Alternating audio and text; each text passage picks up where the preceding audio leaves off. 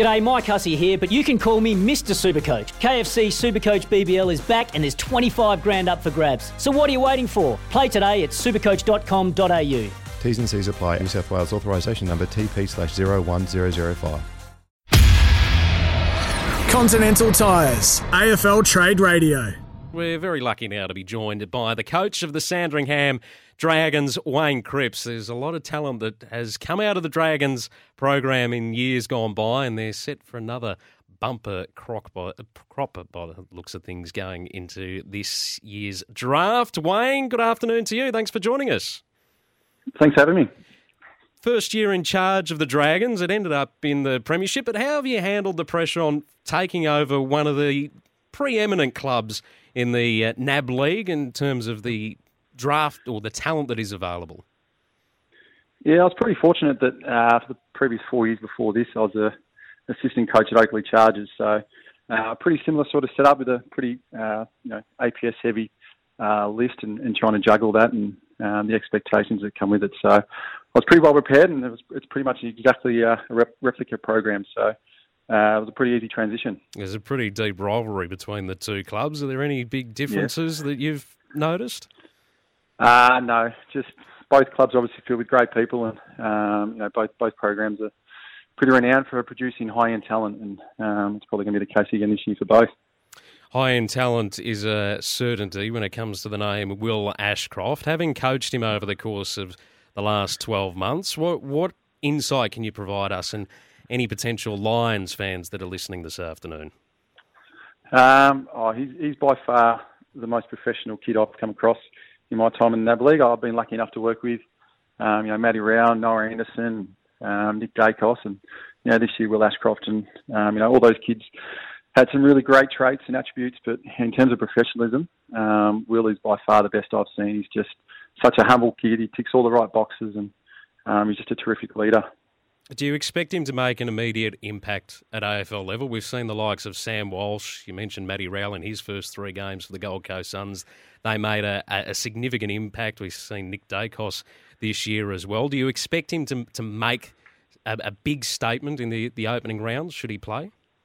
Yeah, absolutely. I think, similar to Nick, he understands the game. He understands the AFL game. And he's got a great, footy nous about him, and similar to Nick, I think he'll probably make a immediate impact straight away. He's the way he's prepared himself, all year, sort of prepared himself to be ready to go for round 1 in the AFL next year.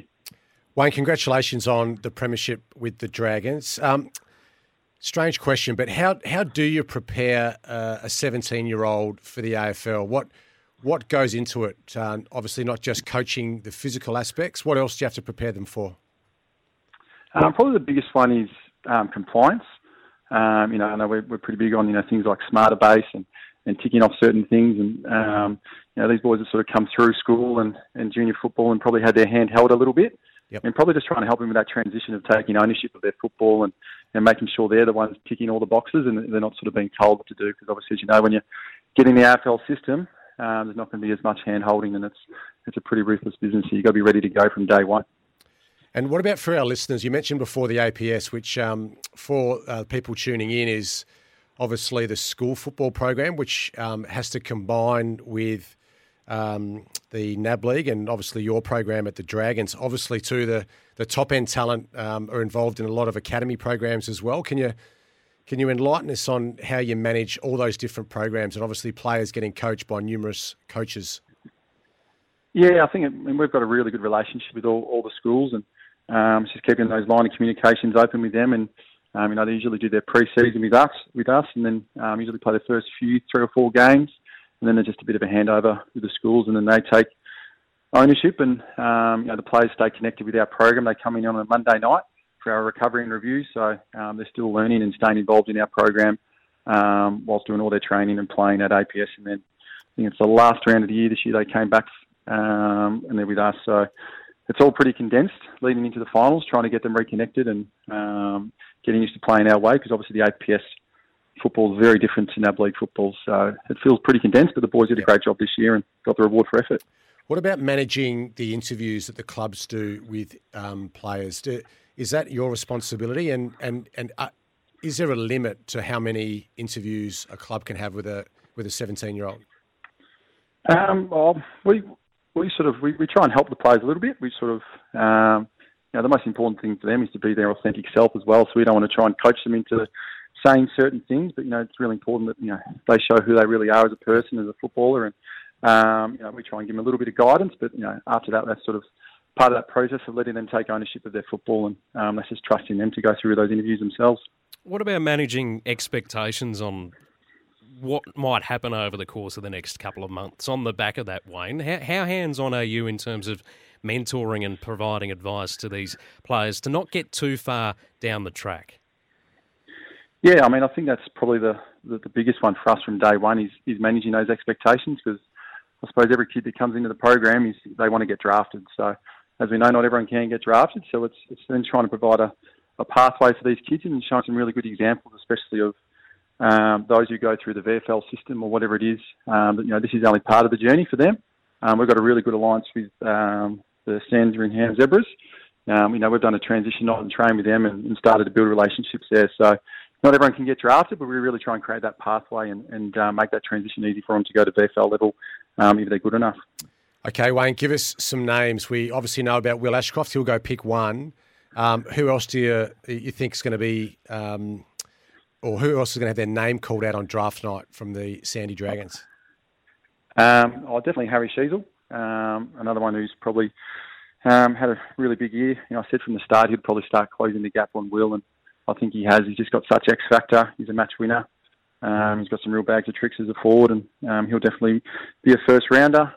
Cam McKenzie, another one. He's had a terrific year.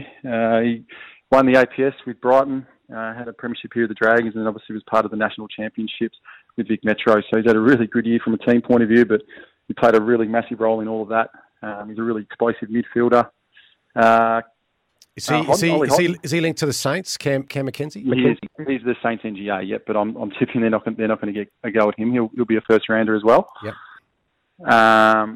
Ollie Houghton.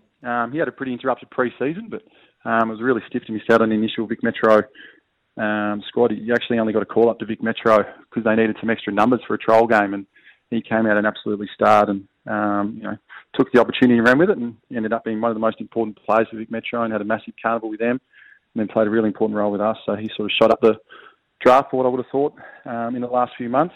And the other obvious one would probably be Charlie Clark. He's a serious character. He's got a really infectious personality and left a really big impression on this group. But just his pressure and some of the high-speed stuff he does, he's going to be really impressive, and I know clubs are excited by. What about managing expectations? I know you mentioned 5 players then who are likely to get drafted. There's probably a lot of young men who are hopeful. What's the role of the Dragons for those names that don't get called out? Obviously an incredibly stressful and anxious time for these young men. Yeah, we've got the wellbeing space is something we really the AFL's done a really great job in improving in the last couple of years, and yep. Having a wellbeing coordinator, and he touches base with all these boys, so they've had their goal setting and managing expectations and a lot of that that mental side of the game, and they've been working on that from day one of being in the program, and obviously we stayed connected with the players even though the season's finished, and as I said before, it's just this isn't the end of their journey if they don't make it, and it's ensuring that they've got something to focus on if things don't happen on draft night. But obviously their managers play a pretty important role in that as well, and we've got great relationships with them, and it's just everyone working together to ensure that we try and keep these kids focused on what they can control, and that's just preparing themselves as best they can.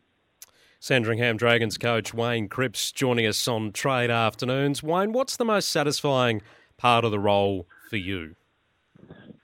The most satisfying is just seeing the growth and the development in the players. A lot of them come into the program and they don't know what they don't know, and the successful ones are sponges and want to learn and want to get better, and seeing that progress as the year goes on is probably the most exciting part. But then, we were lucky enough to win the premiership this year, and the best part about that was just seeing all the players, with their parents celebrating out on the field, because, for them it's been a journey from a very young age and a lot of sacrifices, a lot of commitments being made. So seeing them being able to experience that with their family has definitely been the highlight for me so far.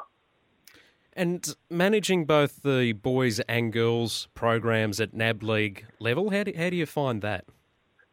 Yeah, it's challenging, definitely challenging, especially when you sort of got pre-season, you're running both, and you feel like you're letting someone down if you're not there. But luckily, I'm supported by some really great assistant coaches in our high performance team.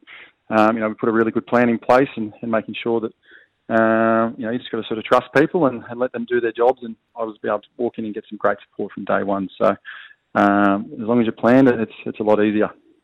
And as we let you go, Wayne, thanks for joining us this afternoon. The Dragons are always a successful program. No doubt there'll be eyes towards securing another premiership next year. But can you give us one name to track over the next 12 months that's coming through the Dragons program?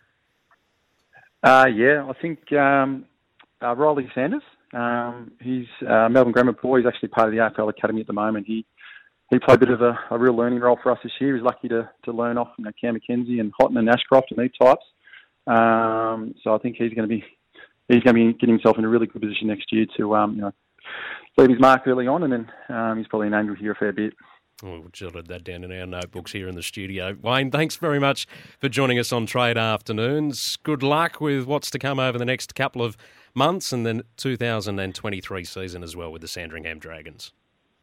No worries. Thank you very much. Want to witness the world's biggest football game? Head to iCanWin.com.au, predict Australia's score with a crystal ball, and it could be you and a friend at the FIFA World Cup Qatar 2022 semi-finals, all thanks to McDonald's. Maccas, together and loving it. TNCs apply. Much.